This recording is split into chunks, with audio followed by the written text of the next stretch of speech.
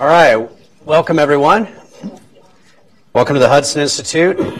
My name is Jeff Anderson. I'm a senior fellow here. I'll be moderating the event. John Whiteshire has written this fine report we'll be talking about, and Diana Furchtgott-Roth has joined us to offer her thoughts as well. Let me quickly give you a sense of who these folks are up here. John is Hudson's director of Center for Housing and Financial Markets. He's author of the report, The Distribution of Wealth in America, which many of you have probably grabbed outside there. From 2001 to 2005, he served as Assistant Secretary for Housing and Federal Housing Commissioner at HUD, with responsibility for 3,400 people on his staff. Previously served as Assistant Secretary for Policy Development and Research at HUD from 1989 to 93, and as Chief Economist at HUD and OMB in the 70s and 80s. Diana Furchtgott-Roth is a Senior Fellow at the Manhattan Institute and Director of Economics 21. She's from 2003 to 2005, she was Chief Economist at the U.S. Department of Labor. From 2001 to 2002, she was Chief of Staff of President George W. Bush's Council of Economic Advisors. So this is a very interesting report, I think, about the fate of the median American, the typical American in our society, and how their wealth has changed in recent years. As John writes in his recent Forbes piece, most of us have good reason to think the country is going in the wrong direction. The wealth of middle-class families collapsed during the Great Recession, and it hasn't improved since then. Mm-hmm. So we'll start on that optimistic note. To put a little meat on the bones there, in 2007, the typical family's wealth was $140,000, and by 2013, it had dropped to $83,000, from $140,000 to $83,000 in a span of 6 years. Obviously, not all is doom and gloom, but John, with that introduction, let me just hand it off to you and let you give a fuller sense of the work you've done on this. Okay. Good enough. Thank you, Jeff. And I must say it's a great pleasure for me to have Diana here today. We were colleagues here at Hudson, and we used to get together and talk about things like this. We were the only economists in the place, and we became extremely good friends as a result. Now, when people talk about wealth, mostly we talk about the richest people, how much of our total wealth they have. And they have a lot. They have a large share of it. Sometimes we talk about the poorest people and how little they have, which is also interesting. But I'm going to be talking about the people in the middle. These are people that are often overlooked. There is no special issue of Forbes magazine about the middle 400 families in the United States. But the experience of the people in the middle is worth some attention. It's at least as gloomy as Jeff was saying. Now, in talking about the middle 10% of us, this is the middle 10% in terms of the wealth distribution, not the middle 10% in terms of the income distribution. People between the 45th and the 55th percentile of the wealth distribution. Talk a little bit later about exactly what that range is. The data that I've been using comes from the Survey of Consumer Finances, which has been conducted by the Fed every 3 years. The latest available survey is for 2013, which is why the study stops at 2013. They spent the last half of last year conducting the 2016 survey, and that data will become available later this year. It's a very detailed survey. If you want to know how many people in America collect stamps, it's in there. You have to look, but it's in there. And it's very useful to have, even apart from such things as how many of us are stamp or coin collectors.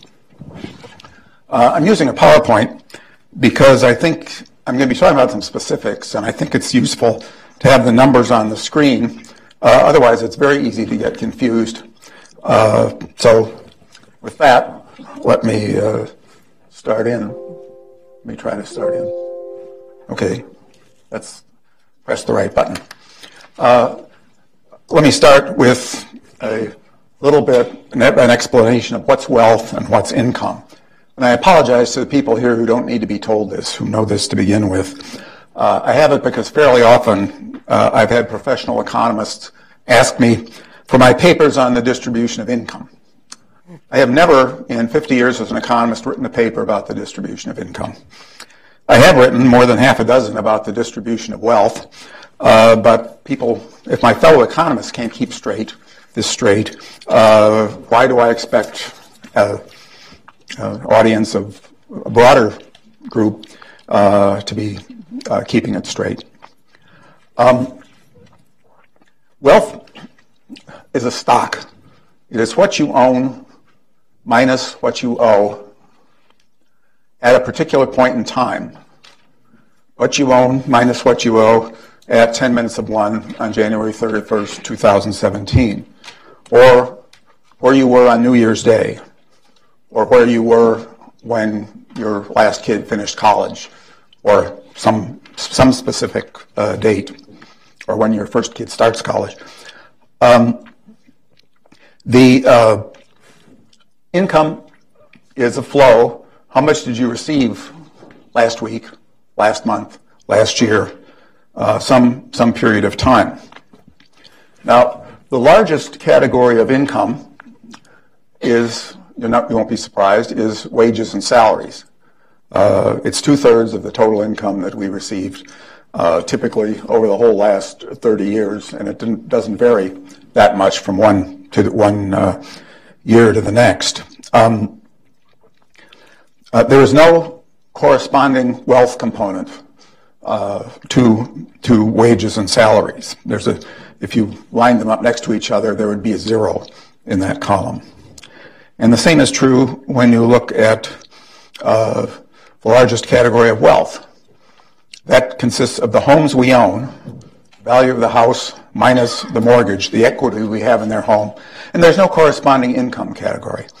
Now, if you own your house and you use part of it as an office, then you may have some income related to the house, or if you rent out a spare bedroom, you may have some income related to it.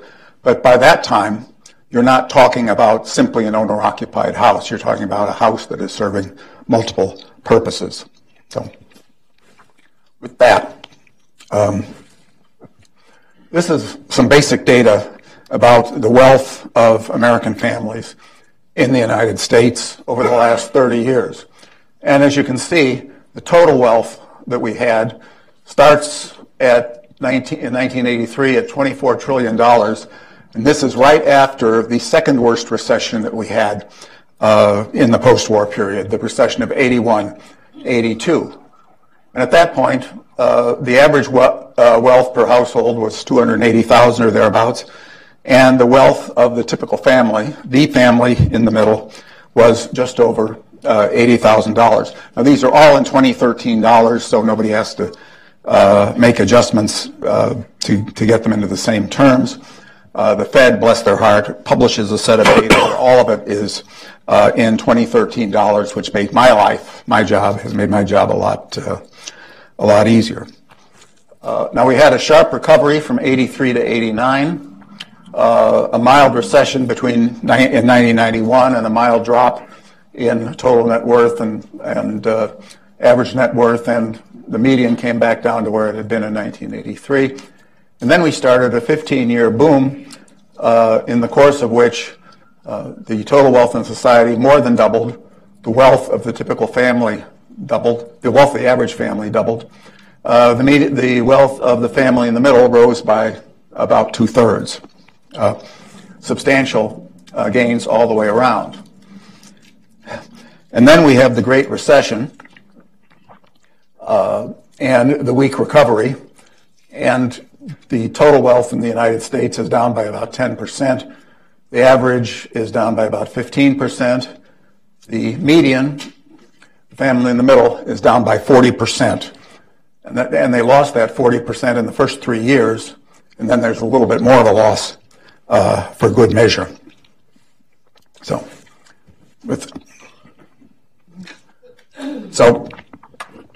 what do we own? What is our wealth? Well, the typical young family, which is not very well represented in this room, when you start out, form your own household, go into the labor force, you typically start out with two assets. You have a checking account and you own a car. In your late 20s, early 30s, mid 30s, you're likely to pick up a couple more assets. You're likely to buy a home, and you're likely to start a retirement account. And those are the assets that most people have for most of their lives, and they remain throughout people's working lives the most important share.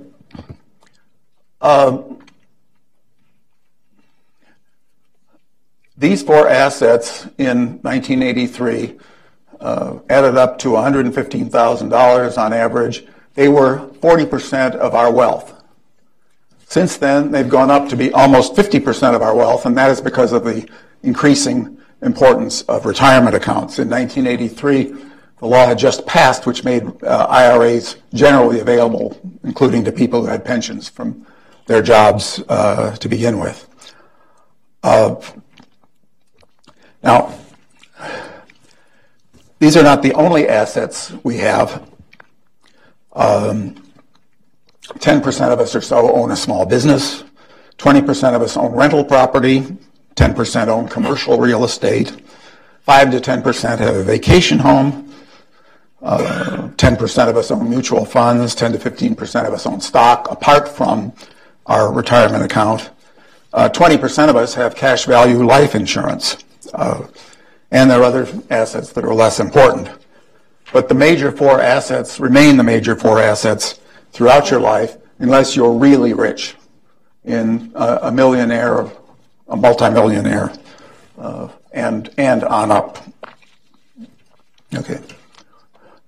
A little bit about who the families are in the middle. Here you see the wealth range for the 10% of families in the middle.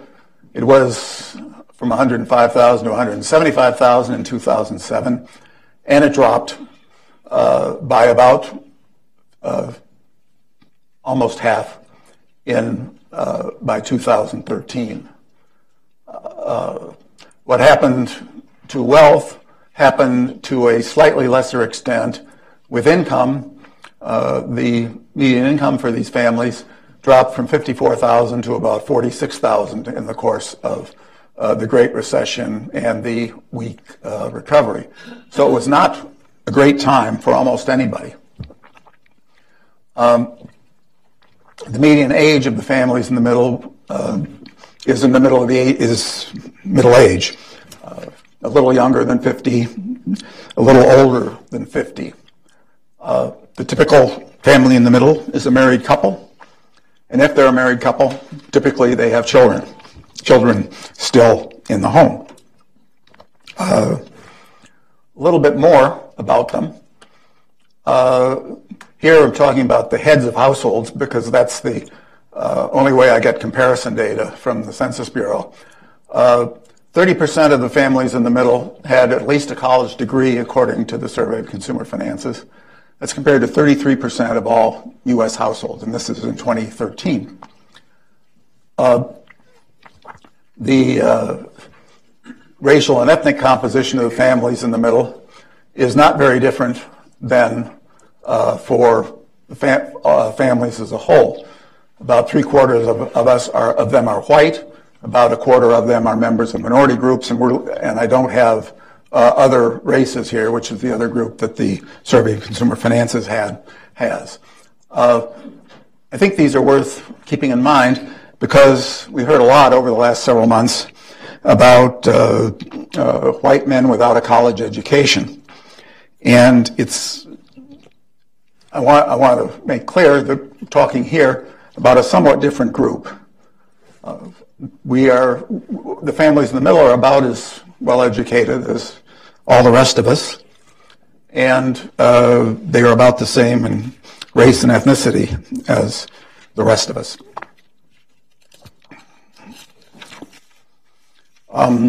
So, what do these families have? Looking at this in a little more detail. And you can see that fewer of the families in the middle owned their own home in 2013 compared to 2007. And a really dramatic change for the families which owned a home in 2007 and in 2013. They lost nearly half the equity in their home in those 6 years. That is a lot. Again, most of these families had an IRA or a 401k in 2007. That percentage dropped rather noticeably from 56% to 47%. The median value didn't change very much, but clearly there was less invested by families in the middle in their own retirement. 10% of them owned a small business in 2007 with a value of about $50,000. By 2013, 7% owned a small business, and they got the same thing happened to them that happened to the homeowners. The value of their business dropped almost by half. This has not been a great time for these people. The families in the middle lost 40% of their wealth in 3 years and haven't gotten any of it back.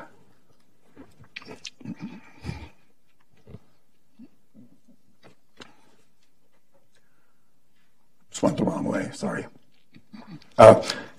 Broadening what we're looking at a little bit. This is based on 4 different groups in the society. The richest 10% who have about $3 million and up. The well-to-do, who are people between $375,000 and $500,000. The families in the middle that we've been talking about. And the families who just barely have positive net worth.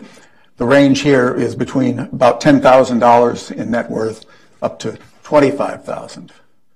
And you can see from this that the richer the family was in 2007, the more their wealth dropped in the next 6 years in dollars. $500,000 for the richest 10% on down to $8,000 for the people who have very little. And if I filled in the whole table by 10% groups, by deciles, you would see a steady and a monotonic decline.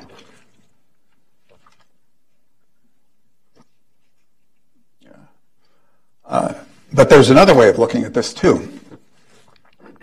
The richer the family was in 2007, the smaller the percentage drop in their wealth was. The richest 10% lost 11% of their net worth. Certainly not an enjoyable outcome for them, but not disastrous. The well-to-do people lost about a quarter. The families in the middle, as we've been talking about, lost about 40%. And the people at the bottom, or near the bottom, who didn't have much to begin with, lost almost half of what they had.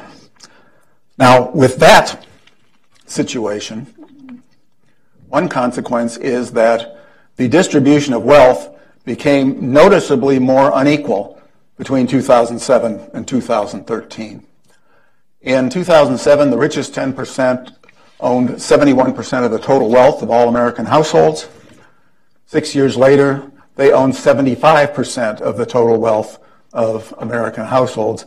And that is the most unequal distribution, the most concentrated wealth holdings that we've had in this country since at least 1983. It has not been a good time. And I think all this helps to explain the results of the election, at least a little bit. I don't want to overstress this, but here is a standard poll question asked by nearly all the major pollsters from time to time. How are we doing? Are we going in the right direction? Are we on the wrong track? And this chart is from Real Clear Politics and shows what the responses were over the last 8 years. They just report the last 8 years. So we no longer have, from that source at least, 2008 and earlier years. And you will see that we have consistently said by substantial margins that we're on the wrong track. There's only one day in this where it's a 50-50 vote. That line at the bottom near the left-hand margin on June 1st of 2009, we split 45.8%. We're in the right direction. 45.8%. We're on the wrong track. Usually, it's been at least 2-to-1. We're on the wrong track. It's been as one-sided as 4-to-1. 78% wrong track, 19% right direction 5 years ago. 75% wrong direction, wrong track, 17% right direction 3 years ago. We are aware that things are going wrong. Now, I looked at this yesterday as well, and, sorry, one more. This was yesterday's results, 58% wrong to 32% right. And then if you go back to January 30th of the year before, and the year before, and the year before, and the year before, you see that typically 60% of us have said we're on the wrong track. 32% of us have said we're going in the right direction. There's a little bit of a blip since the election, but not a large one. So with all that, we were talking beforehand, the economy seems to be improving. At least we can hope so, and I think there's some reason for it. But most of us have a long way to go before we can catch up to where we were not that many years ago. Thank you very much.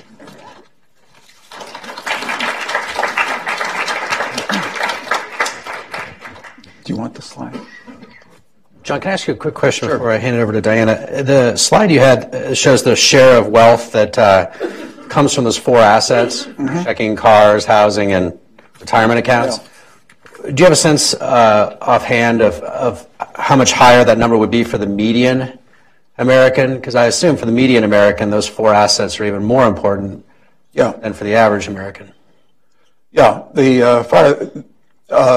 basically, short answer is I can't tell you that right offhand, but basically for almost everybody, from the people that I listed as barely positive net worth, they're the most important for them, about 85 to 90%. Okay. They're not much less than that when you get as high as the people who I described as well-to-do, who are between the 70th and 80th percent of the wealth distribution. And for people who are nearly millionaires, it's a little less than that, but it's still, these are the things they own.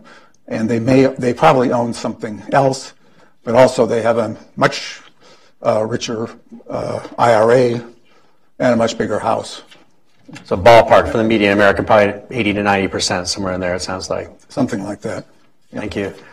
Diana?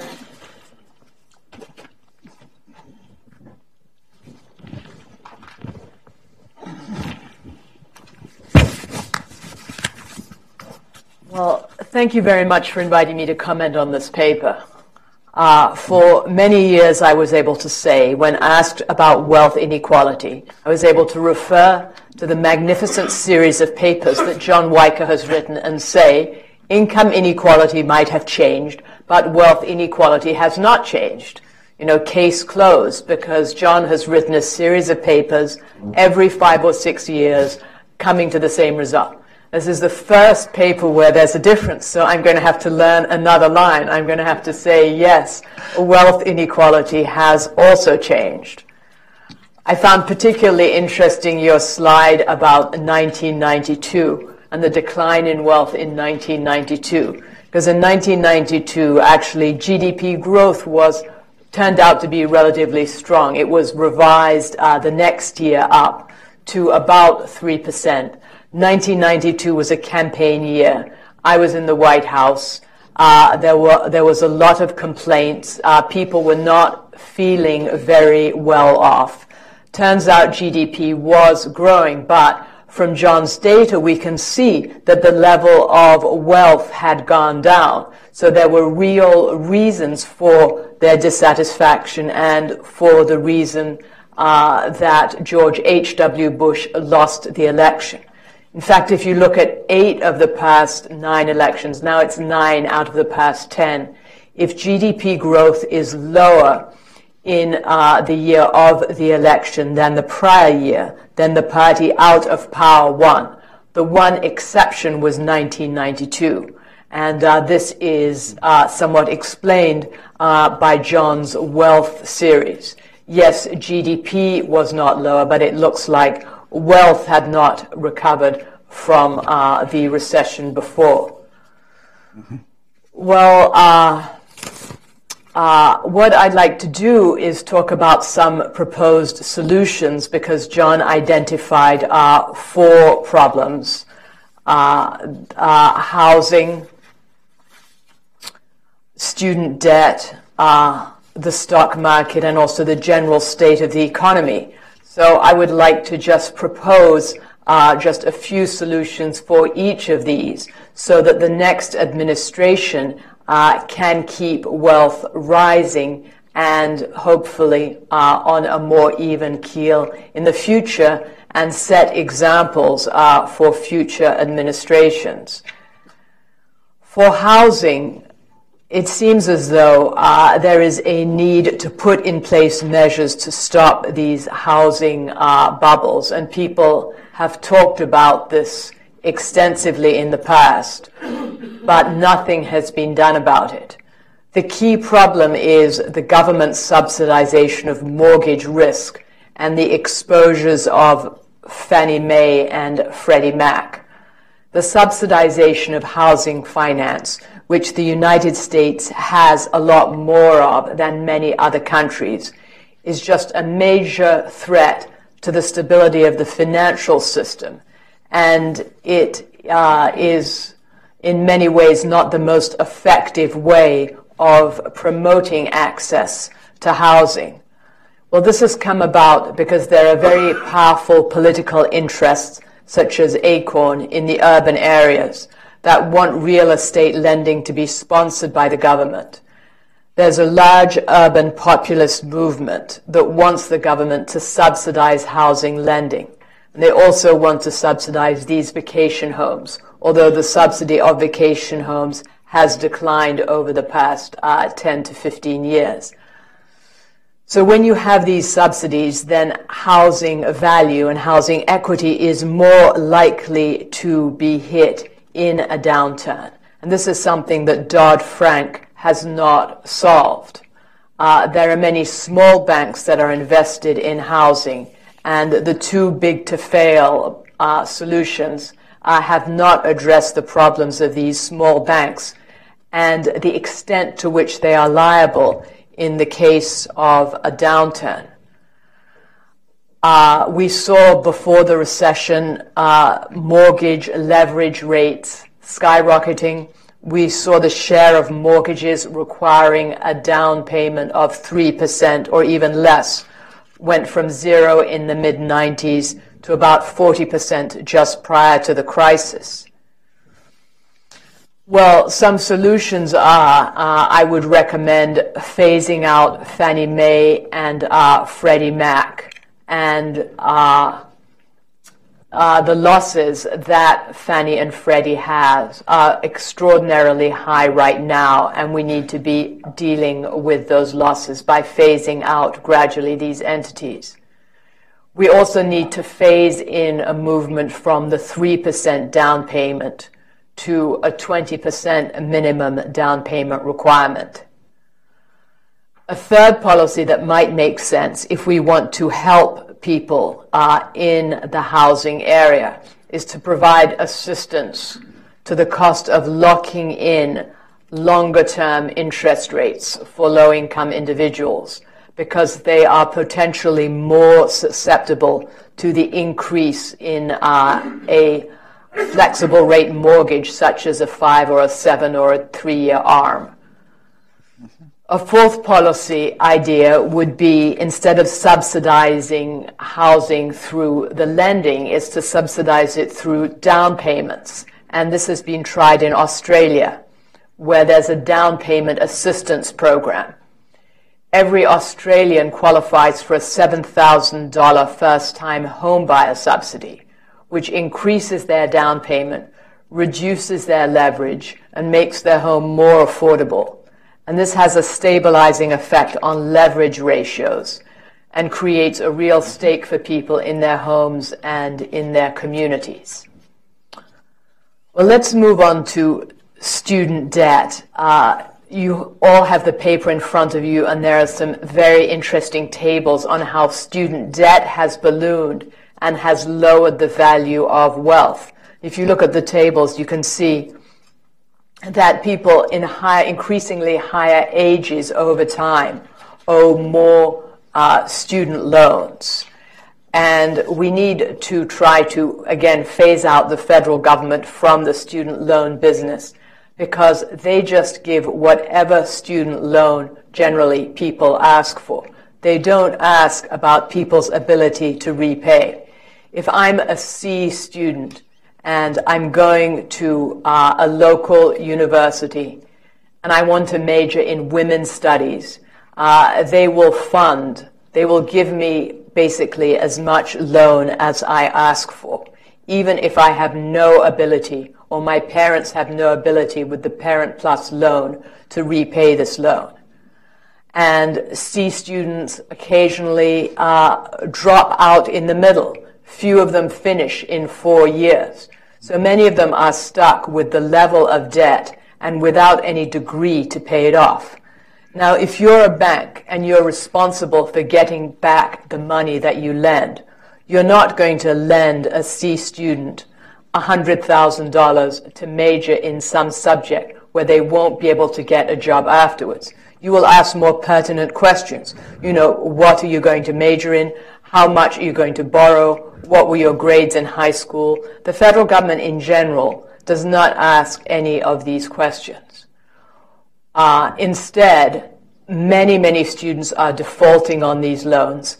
Plus, we've put in place partial repayment programs where after 10 years, the rest of the debt just vanishes, which, of course, is helpful when it comes to equity and wealth, but it's not helpful when it comes to the federal government's balance sheet and its ability to help more students who really do need these loans. Another thing we should do is just completely end these federal loans for graduate school. You can have people borrowing money supported by the federal government for law school, business school, medical school. These are loans that they should get through the private sector. It's one thing to say that the federal government should subsidize a BA, quite another thing to say it should subsidize a medical degree and a law degree, which are supposed to be very serious investments in human capital that result in a large flow afterwards. Well, let's move on to the stock market. John's tables showed IRAs, 401ks, the ups and downs, and we need to take a good look at the Federal Reserve, at its dual mandate. There's a new administration coming in, a new Congress. They might want to look at the dual objectives of full employment and price stability, and maybe just stick to price stability. Move to something like a Taylor rule, which is basically 2% growth above the target rate of inflation. The Fed these days is taking 2% as their target rate of inflation.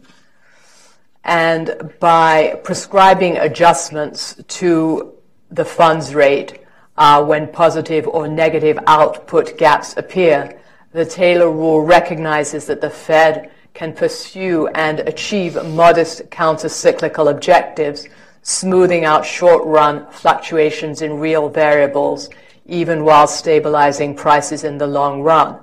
The problem with the Fed's policies over the past 8 years is that it has resulted in a big run-up in stock market values that can then collapse as a bubble, just as the bubble popped in terms of the housing market in 2008 and 9 and thereafter. So if the Fed, having kept rates close to zero for so long, now raises them, it's very possible that there will be an adjustment in terms of stock market values, and people's wealth is going to be negatively affected in terms of their investments in their IRAs and their employer pension plans. We can also see some of this spillover in terms of property, because if you're retired and you need a rate of return on your assets, and you cannot get this through a savings account, through a typical T-bill account, you're going to go into the stock market and take on a larger amount of risk than you are comfortable with, just for the purposes, because you need that return to live on. Further, you might decide to invest in property, take a lump sum out of your IRA that really should have been in T-bills, put it in maybe some rental property so that you can get rent as a source of income to live on. And this is highly distortionary in terms of the zero Federal Reserve rates right now. We have to hope that the Fed is going to raise rates gradually to a more normal historical level. Finally, what we really need to do is have a higher rate of economic growth so that people can be replenishing their assets. They get more wage and salary income, which can partially go towards savings. We need lower tax rates, a better regulatory policy. It makes no sense for us to have the highest corporate income tax in the world at 39%, including federal and state taxes, when the OECD average is 20%, when the UK is 20% and planning to go down to 17% in 2020. This would result in increased funds coming back into the country and making more job opportunities. Earnings rise through mobility. People need the opportunity not just to get in the job market, but also to rise through the job market, and we need additional investment from all over the world for that. We have the lowest labor force participation rate since the 1970s. Our labor force participation rate at about 67% it's about 62.7 now, is equal to 1978 levels. And this is before the decade where millions of women marched into the labor market. We need to provide more opportunities, and one of those ways is fundamental tax reform, both on the corporate and the individual level. And we also have to hope for regulatory reform that will make it easier for businesses to grow and expand and be created in the United States. And I hope that this is the last paper that John writes where he says wealth inequality has increased, and that the next paper he writes, we will be back to trend, and we can say, with the exception of the paper that John brought out in 2017, wealth inequality is about the same. Thank you very much. Thank you, Diana. I just want to make sure, this may not be necessary, but just to be on the safe side, I want to make sure everybody's clear on the distinction here between when John's talking about wealth versus income. He writes on page 5 of his publication that wealth is the value of the total assets one owns minus the total amount of debts. Wealth is synonymous with net worth. Income is the money that a household receives over a given period of time. So basically, John, correct me if I'm wrong, but basically wealth is what you own. Mm-hmm. Income is what you earn. They're not necessarily one and the same at all. I mean, you can imagine someone who has phenomenal wealth and no income stream, mm-hmm. And you can have someone else who has a great deal of income stream, but up until that point had accumulated no wealth. Mm-hmm. All those widows, for example, living on the Upper East Side, have very little income but large amounts of wealth. Mm-hmm. You can see when you look at the relationship between wealth over time and over as you get older, and income as you get older. And when you're hitting the retirement age, your income drops, okay? But your wealth does not. Your wealth tends to go up more for a few years after you've stopped working, and then you begin to draw it down through the rest of your life. You can be asset poor and income rich, or income poor and asset rich, as well as having a balance. And the younger people will tend to have decent income, relatively speaking, but not much in the way of assets. And the older people will have decent assets, by and large, but not much coming in the way of income, and probably none of it, or almost none of it, coming in from labor income. So John had highlighted a couple of things in his publication I thought were worth mentioning, perhaps just as a matter of general interest. That so the median American's wealth, according to John's research, has basically flatlined since 1983. So for 30-year spans, this goes to 2013, median American wealth has not really risen or fallen. I mean, it's moved, but the net result is flat. It's actually down since shortly after Ronald Reagan left office in 1989. And interestingly, kind of contrary to, I think, the general perception of things, wealth inequality did not increase between 1983 and 1992. So from basically the start of the Reagan recovery through the first Bush presidency, wealth inequality did not increase. But it did increase more wealth inequality from 2007 to 13, and as well as from 2010 to 13 during the Obama recovery, which is perhaps striking. That's not, I suspect if you asked people that question, they would have answered in the reverse. The income of the median American has also not been great in recent years, but it at least has risen since 1983. So the wealth numbers are even a little bit worse than the income numbers.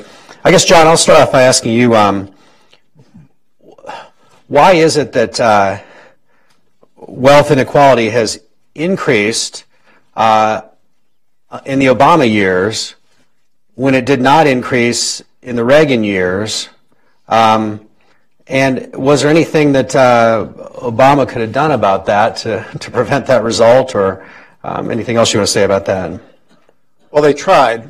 There were, if you're a housing specialist, there were all these programs to try to keep people who owned their own home but did not have much equity in it, did not have much income, try to keep them in their home. We had, I can't remember what they were, but there was HAMP, and there was HARP 1 and HARP 2, and they kept trying to find some way of getting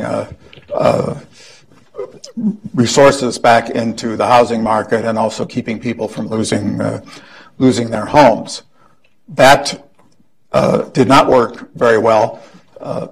Efforts in the last year of the Bush administration did not work very well, and the housing market got overtaken in the public impression, I think, by what had been happening in the stock market, which went down a lot from 2007 to about 2009, and then bounced back. And so if you can, when I first started looking at this, it looked as if there was no stock market collapse in 2008-9. For that matter, because of the 3-year cycle on the Survey of Consumer Finances, you missed the dot-com bubble and the dot-com bust. It just happens that the timing of the surveys was not the same as the timing of the market. And I think what's necessary here, I think Diana has some good policy recommendations here, but I think it's going to take a significantly stronger economy to get people into a position to buy their first home and to go on from there. It's been very tough. If you look at the real estate press, or if you listen to some of the ads on the radio as you're driving into work, you hear a lot about how low interest rates are. And they certainly are low compared to any interest rate that I've ever paid on a mortgage. But there is not the market on the borrower's side for 4% loans in substantial volume. People, I think, are scared. I think lenders are scared that they may be making a misjudgment in the view of the financial regulators, looking with the benefit of hindsight, telling them that they did the wrong things. Right. And I think it's going to take a while for that to come back. Well, under Dodd-Frank, a lender has to be sure that a borrower can repay the amount. And Ben Bernanke famously could not refinance his house after he left the Fed because he didn't, as chairman of the Fed, when he resigned, he didn't have a job, and so he couldn't refinance because the bank could not prove that he could repay his mortgage. So some of these regulations just don't make sense and have stopped lending. I think another part is that the price of homes has just got so high that even with a 3 to 4% mortgage, it's not affordable for a lot of young families. I think the price changes have been regional more than national. Speaking as the spouse of someone who inherited a condo on the Ohio River just across from Cincinnati, just across from the ballparks for the Reds and the Bengals, it took 3 years to get that condo sold, and we were not trying to keep it for any purpose whatsoever. It took a long time. A lot of places, the housing market did not improve because there simply was not the underlying economy. And even nationally, isn't it true that the housing prices have barely now gotten above where they were in 2007? Yeah. Just a little bit about how this survey works that John's been relying on here. It says he writes that the survey respondents are chosen randomly from the population. Some others are selected because they're households with high wealth. They need to make sure they have a representative sample of that. Each household is asked several hundred questions about its assets and its debts, also about its demographics and other economic attributes. The typical interview lasts about 90 minutes, but some are substantially more than 3 hours. So my question is, how does one avoid these surveys? How do you know they're right? How do you know people give the right answers to them? Well, that I think is a subversive question, and I will trust the people at the Fed to be doing the job. I hope they are, certainly. Now, I think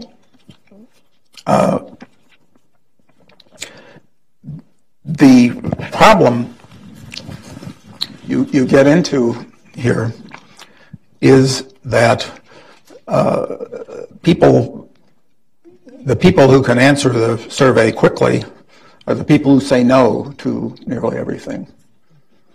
Do you own your home? No. Okay. Do you want a vacation home? No. There go a whole bunch of questions.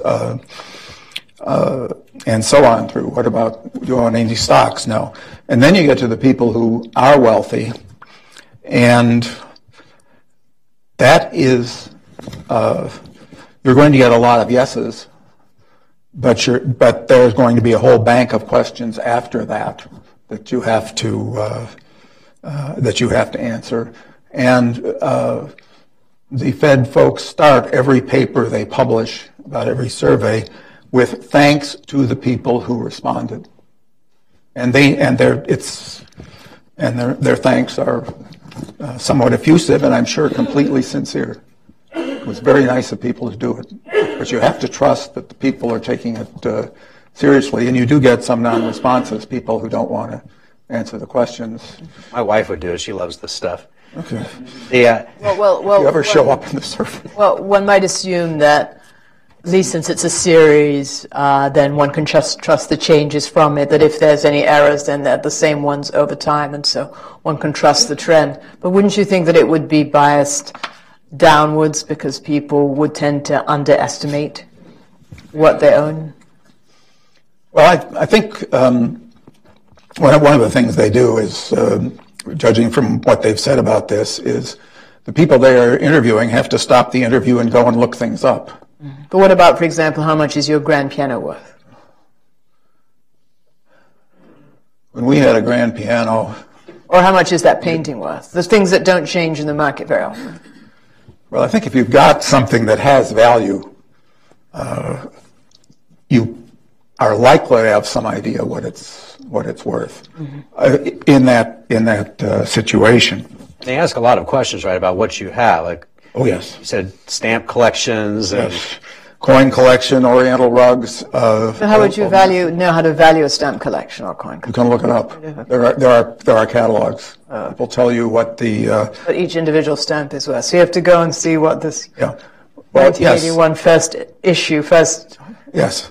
first day cover from London is worth. Or from Paraguay, or from Tahiti, and it goes on like that. But there are markets there.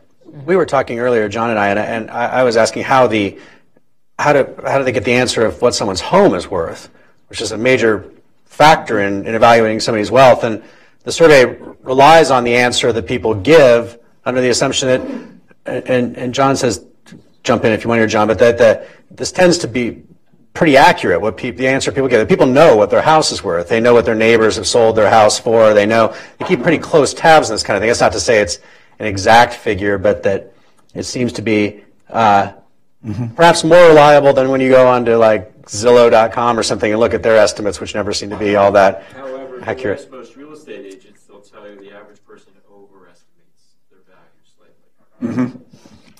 But I think nonetheless, people have some basis for keeping track, for judging what their house is worth. And since it's your biggest asset, it's probably worth spending a little time to make sure that you have some idea.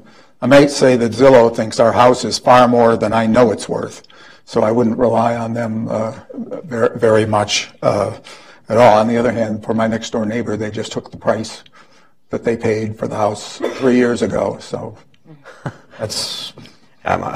I don't think those things are I know accurate. the state of Maryland, for its tax assessment purposes, thinks my house is worth far more than it actually is.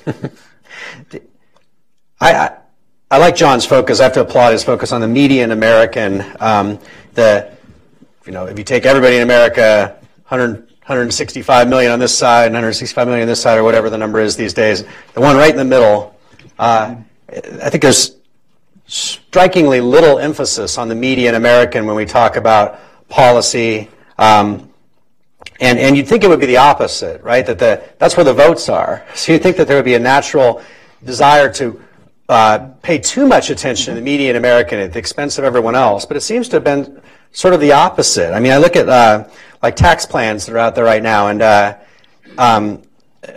not to take away from what John's, to focus on John's work here, but if anyone's interested, I put out a tax plan that is focused on the median American that's out there in the other room. But you look at, like, the Democrats tend to talk about the top 1%, and they tend to talk about the poor, and to some degree, the Republicans tend to follow suit. Like I was really struck by the House Republican tax plan, which was recently released, or a blueprint for it this spring, I believe. It sort of reads like a plan that's designed to be beneficial for people kind of at the bottom, where more and more people would be given money at tax time. Like, instead of paying income tax, they actually, tax day is payday, and the number of people for whom that is true would increase. And then the wealthiest would do well under the plan, very well. But the median American is sort of doesn't seem to be the focus. And in particular, there's a provision in the House Republican plan would make it so there's huge tax increases for a lot of middle class homeowners because while they keep the mortgage interest deduction, they take away everything around it that makes it worthwhile, like the personal exemption. So you'd have a lot of middle class homeowners that would have $2,000, $3,000, $4,000, $5,000 increases in their tax bill, and it's a surprising thing to me.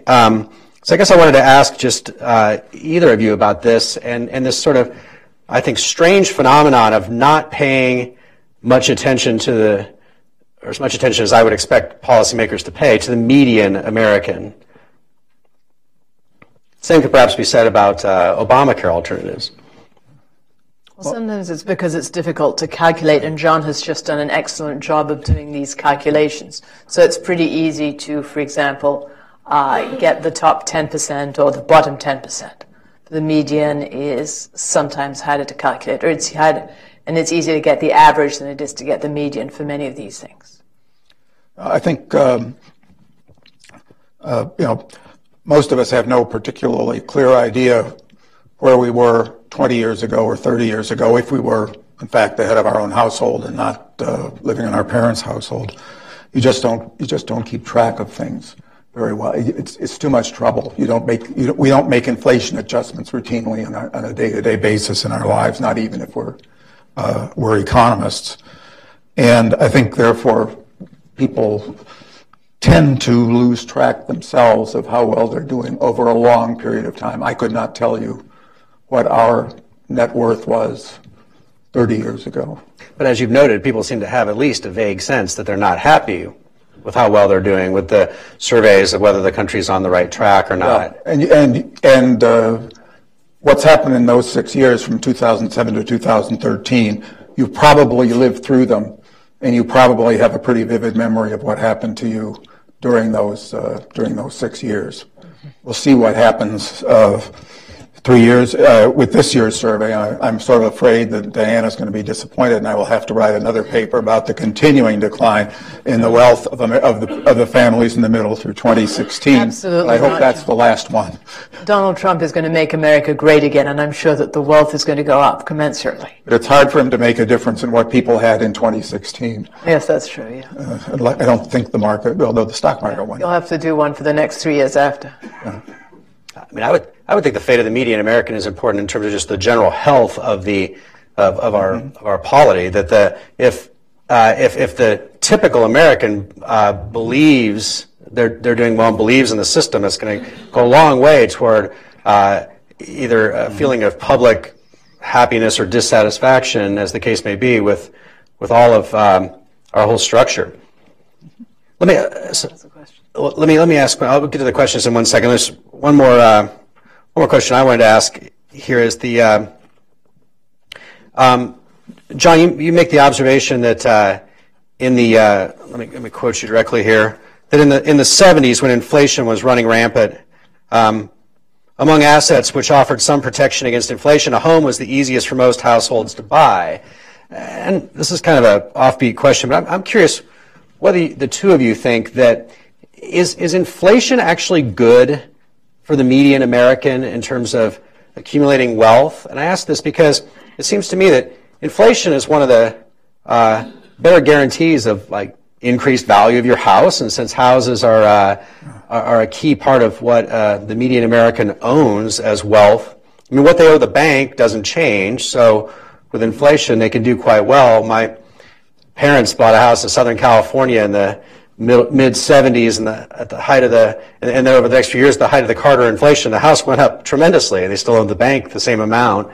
Obviously, there's trade-offs there with like seniors living on fixed incomes who don't want to leave their house. But what do you think? I mean, on the whole, is inflation actually a good thing for the median American's wealth?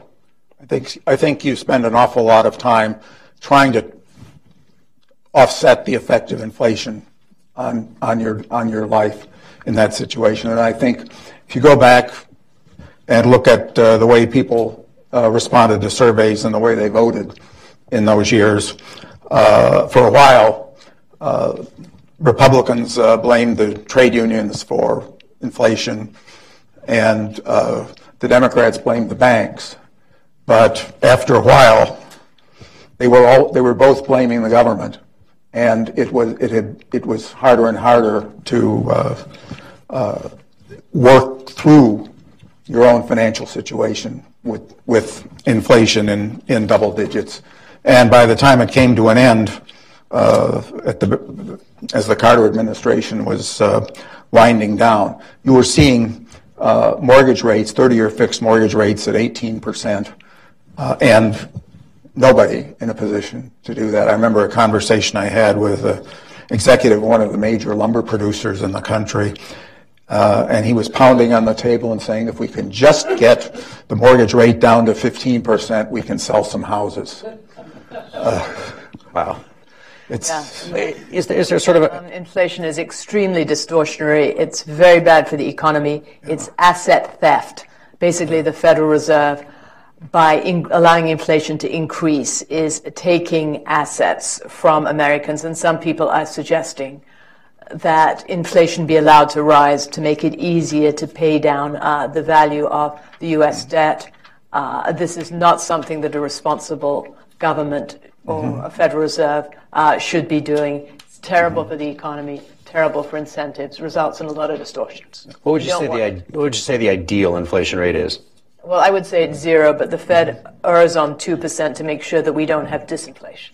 So I would say the ideal is 0, but the Fed target rate is 2, to make sure we don't have disinflation, which is even worse.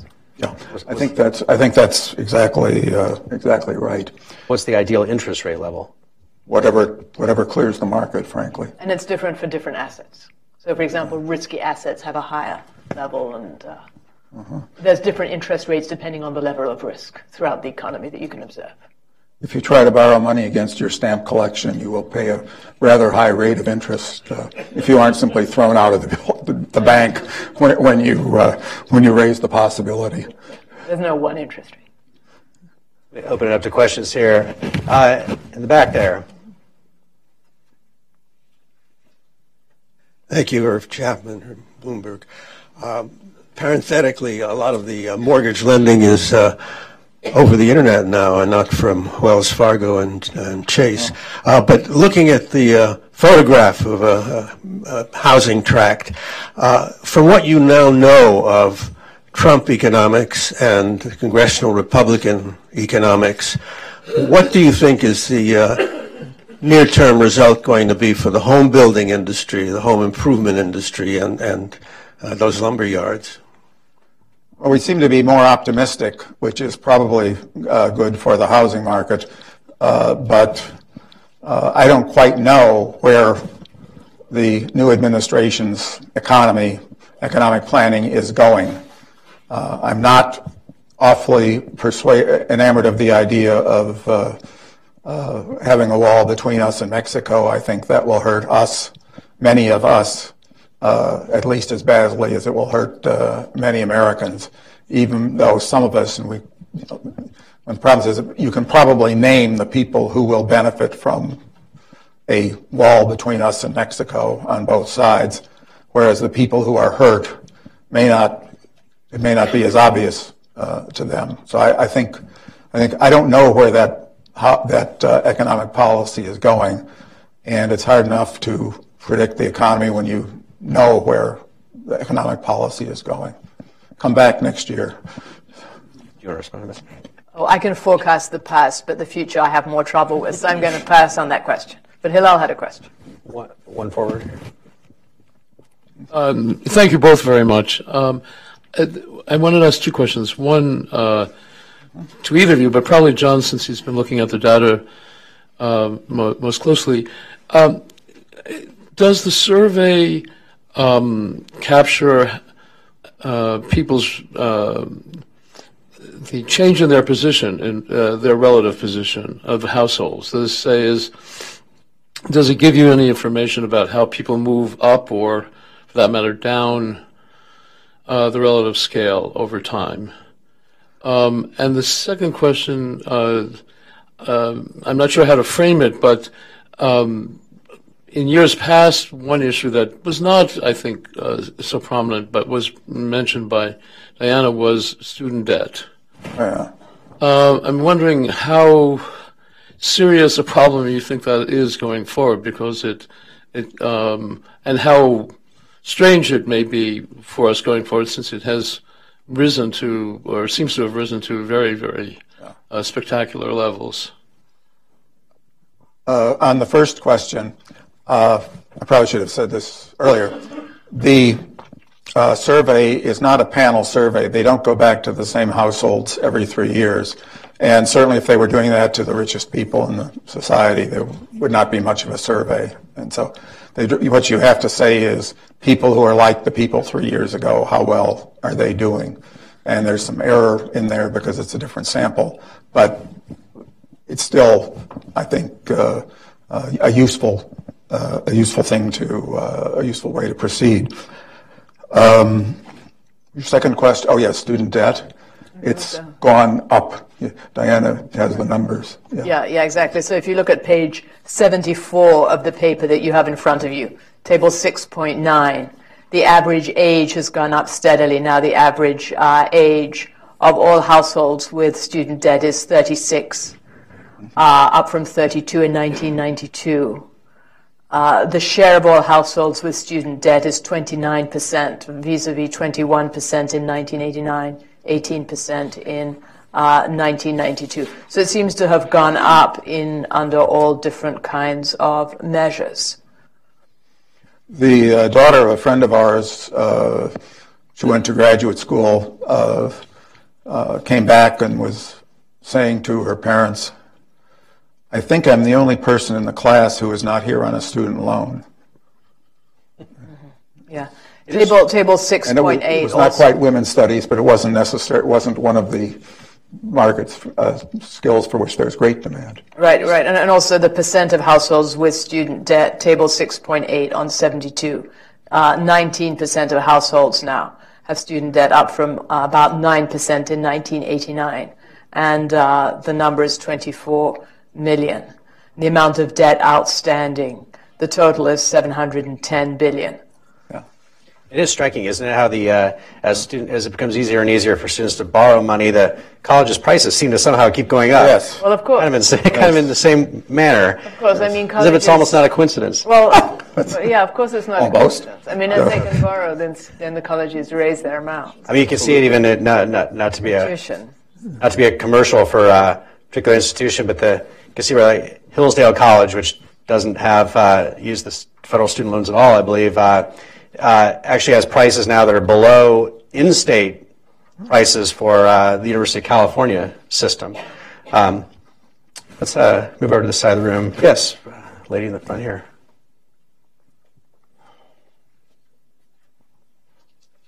This has been very interesting, and I want to congratulate the Hudson Institute, because I think you're the only think tank that I'm aware of in town that talks about these issues of poverty and those that have been left behind. So thank you very much. I have a number of questions. First of all, can we get copies of your PowerPoints? I wasn't thinking about that, but I would appreciate that. Okay. I find I never studied economics. I studied social anthropology, so I'm interested in the whole society, not just one particular part. I wish you could write these stories so the general public could understand them. I wish you would get your students to write them so the general public. The one thing that was clear to me about this election was how uninformed the voters are when the Post says that the public doesn't realize that we have three-quarters of the... This is John's Forbes article. It's written so everyone can understand. Okay, well, but it needs to be spread about in a way that, my plumber can understand it, or the people who clean up my backyard. I mean, they vote too. And anyway, I think that there are things where you talk about the median and the average. Mm-hmm. And when you talk about the average, the wealthy look much better than they do. I mean, it's not good information for us to understand it. And it would be really wonderful if you could figure out a way across the universities. I mean, the academics write for each other. Academics what? Pardon? Academics write for each other. You write in code. Sure. And relatively well-educated, interested people get lost in a lot of this. It's not that it's isn't published. It's just it's not written in a term that we can get it. Thank you. You write for your colleagues, so they will give you tenure. Yeah, and then you keep teaching what you learned back in the 60s, and the world has changed. See the gentleman in the back there with the hat. My name is Yaya Fanusi, and let me pose some of the questions I posed to my professors when I was a student. You mentioned that the wall that Trump is talking about, you didn't like it. Your response was, you gave some response. Is that based on your ideology, or is it factual analysis that got you to make that interpretation?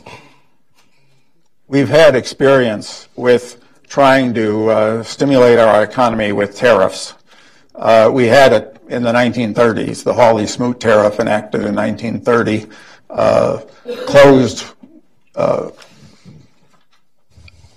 lot of people out of our markets and caused a lot of them to cut us out of their markets, and we didn't really, nobody really benefited from that after a short period of time. I think it's based on what I know as an economist in terms of economic theory and what I've seen as an economist looking at what goes on around the country. The free trade the free trade agreement that we've had with Canada and Mexico has been clearly beneficial to all three of us, I think.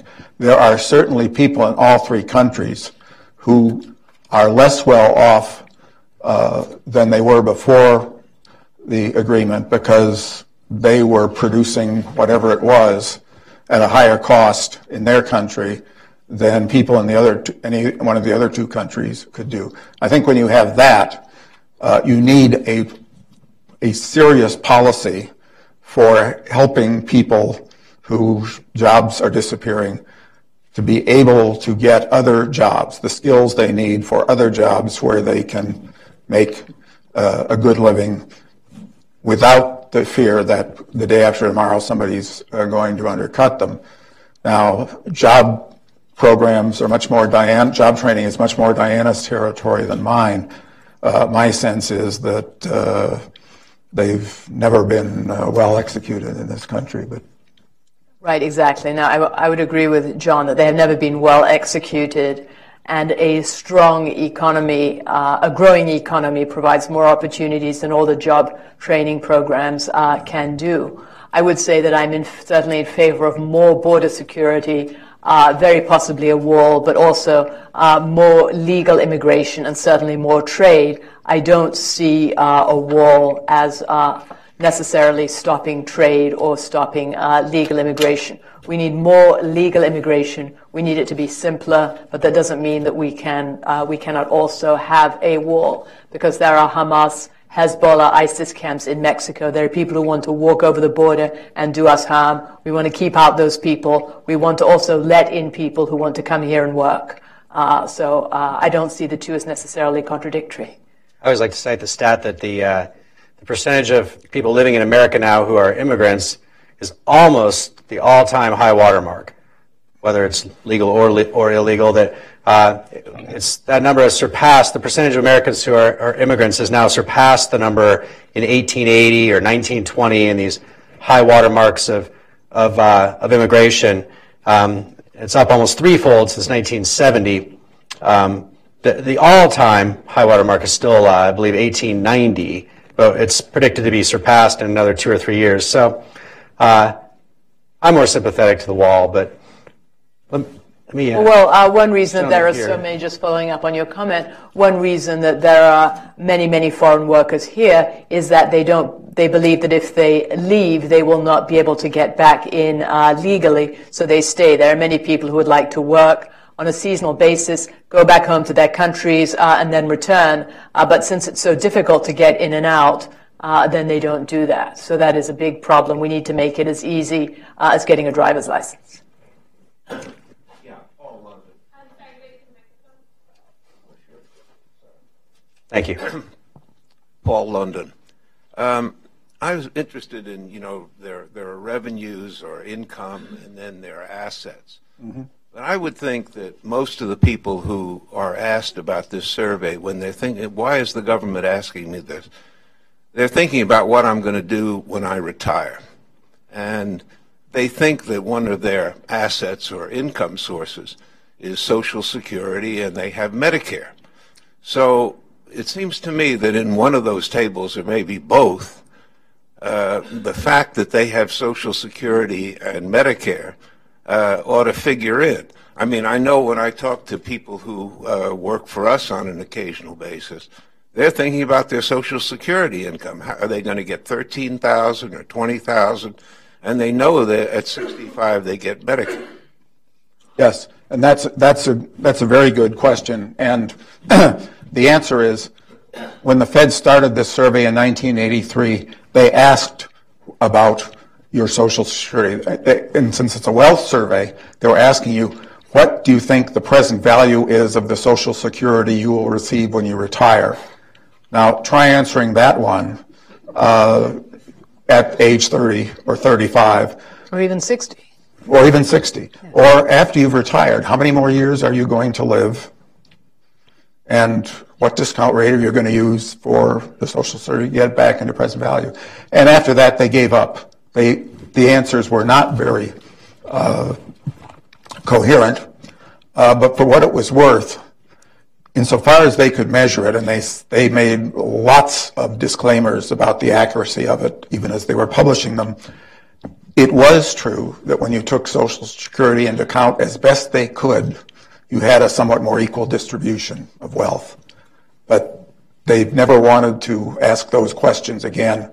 It's just impossible to get something from their standpoint, and they make a living doing this. It's just impossible to get answers that you consider really trustworthy for a full cross-section of the population. And just to be clear on that, John, but that wouldn't affect the relative wealth inequality from, say, 1989 to 2013, right? Because the same methodology is being used from 1989 onward.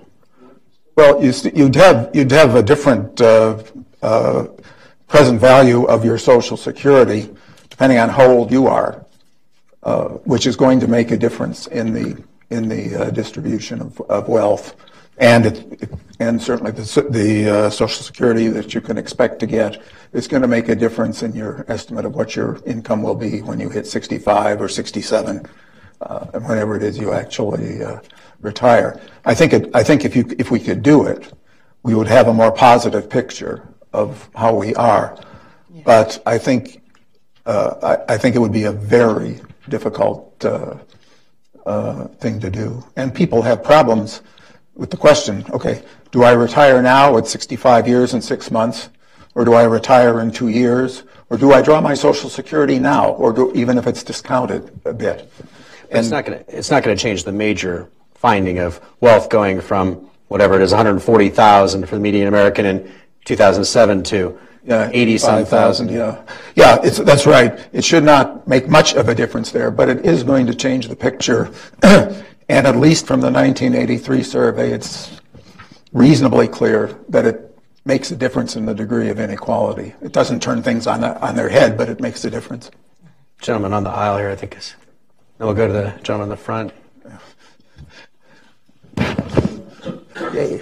Thank you, Jerry Hyman. I was wondering if I could ask two questions. One is on assets. You didn't take into account inheritance. And I realize that in the median, in the middle class, that's not going to be anywhere near as much as at the upper end of the spectrum. But there is some, especially in housing stock and so on and so forth. Assuming for a moment that your parents don't need to sell their home and eat up those assets in their old age, to what extent is inheritance a factor in how you think of the future and how you think of your assets? That's the first question. And the second is, since if you're young, income is an important ingredient in those calculations that you talked about, because you have your car and your income. To what extent is the larger economy and the switch from the robotics, the technology, et cetera, to what extent does that affect, in your view, your perception of your future income and your assets as they either grow or don't grow, given that you potentially don't have a job in the lower part of the income scale, and or even in the middle part, which is the Trump, right? That's part of where the Trump phenomenon has come from, is people feeling that they don't have a future, and their kids don't have a future. I think with respect to inheritance, what you can expect to inherit is already showing up in the net worth of the people who have it now, your parents, your other relatives. And you yourself may certainly want to take that into account. But you don't want to start counting those assets as belonging to two different families. It's just, you're going to get a confused picture of what we have. It was the right direction, wrong direction. Yeah, you might. Yeah, it might. If you suddenly expect that you're going to get a substantial bequest from your long lost uncle who you never heard of, that's likely to change your view of right direction or wrong track, or at least your sense of how well off you are at this point. But you shouldn't be counting it twice in an attempt to calculate total wealth or the distribution of wealth. Am I correct? Am I correct in saying that the survey is trying to capture wealth at this moment in time? Yes. Not what you today's survey expect you will be. Yes. Having. Right.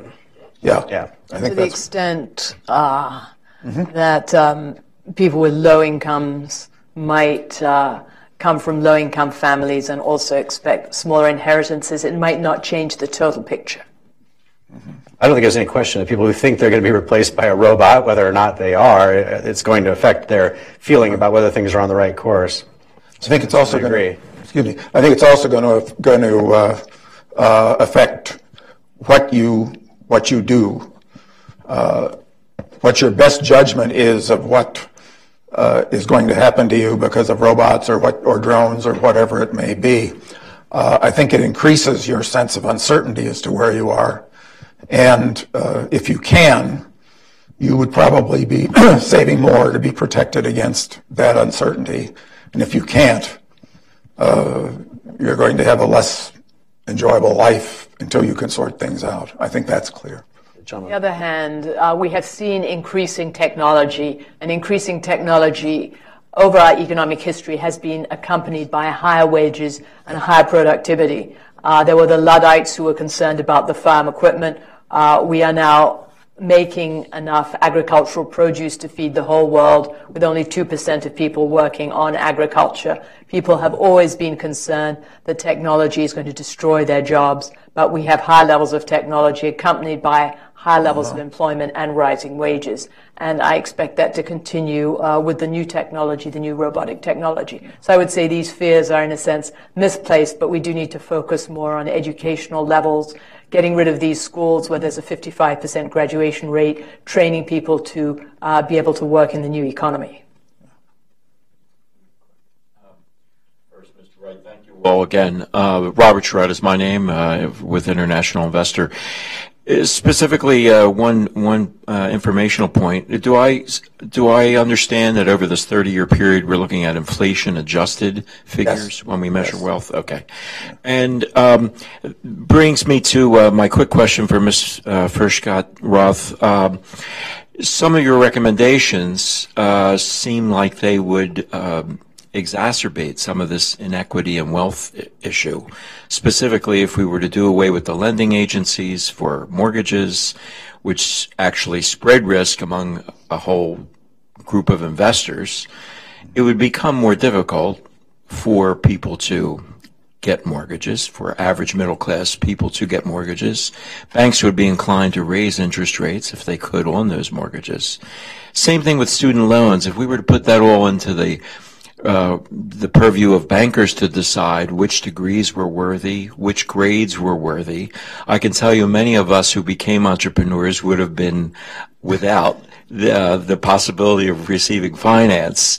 So, again, are you sure that some of these recommendations would really be best for the equality that we're all at least aspiring to get a little closer to? The problem with these mortgage loans and the value of houses is it kind of moves with the business cycle. So when there's a recession, homes are hit and we get higher amounts of defaults. What I was proposing is using the funds that we are spending on subsidized lending and putting it into other forms, such as help with down payments, the way Australia does. And that would give people help, but in another way. If we decide that we really do want to subsidize home ownership and we want to encourage it, helping with the down payment is better than doing what we are doing in terms of Fannie Mae and Freddie Mac, where we are encouraging risk-taking. And these people who lost their homes and who are unable to move to get a better job because their homes are underwater, they are probably not thanking the government that put these policies into place now. As far as student loans go, yes, it would make it more difficult to get a student loan, but there are many families, as can be seen in this report, who are struggling under the burden of student loan debt. In my book, Disinherited, How Washington is Betraying America's Young, we interviewed young people who said if I'd known how much debt I was going to get and how hard it would be to get a job afterwards, I would not have taken on all this debt. Of course, one solution, if we have a growing economy, then it's possible to get a job, a better job, and pay off the debt. But if you have a situation where you have high levels of debt and a slow-growing economy so you can't get a job to pay it off, this is very, very serious for a young person, and they might wish they would not be in this situation.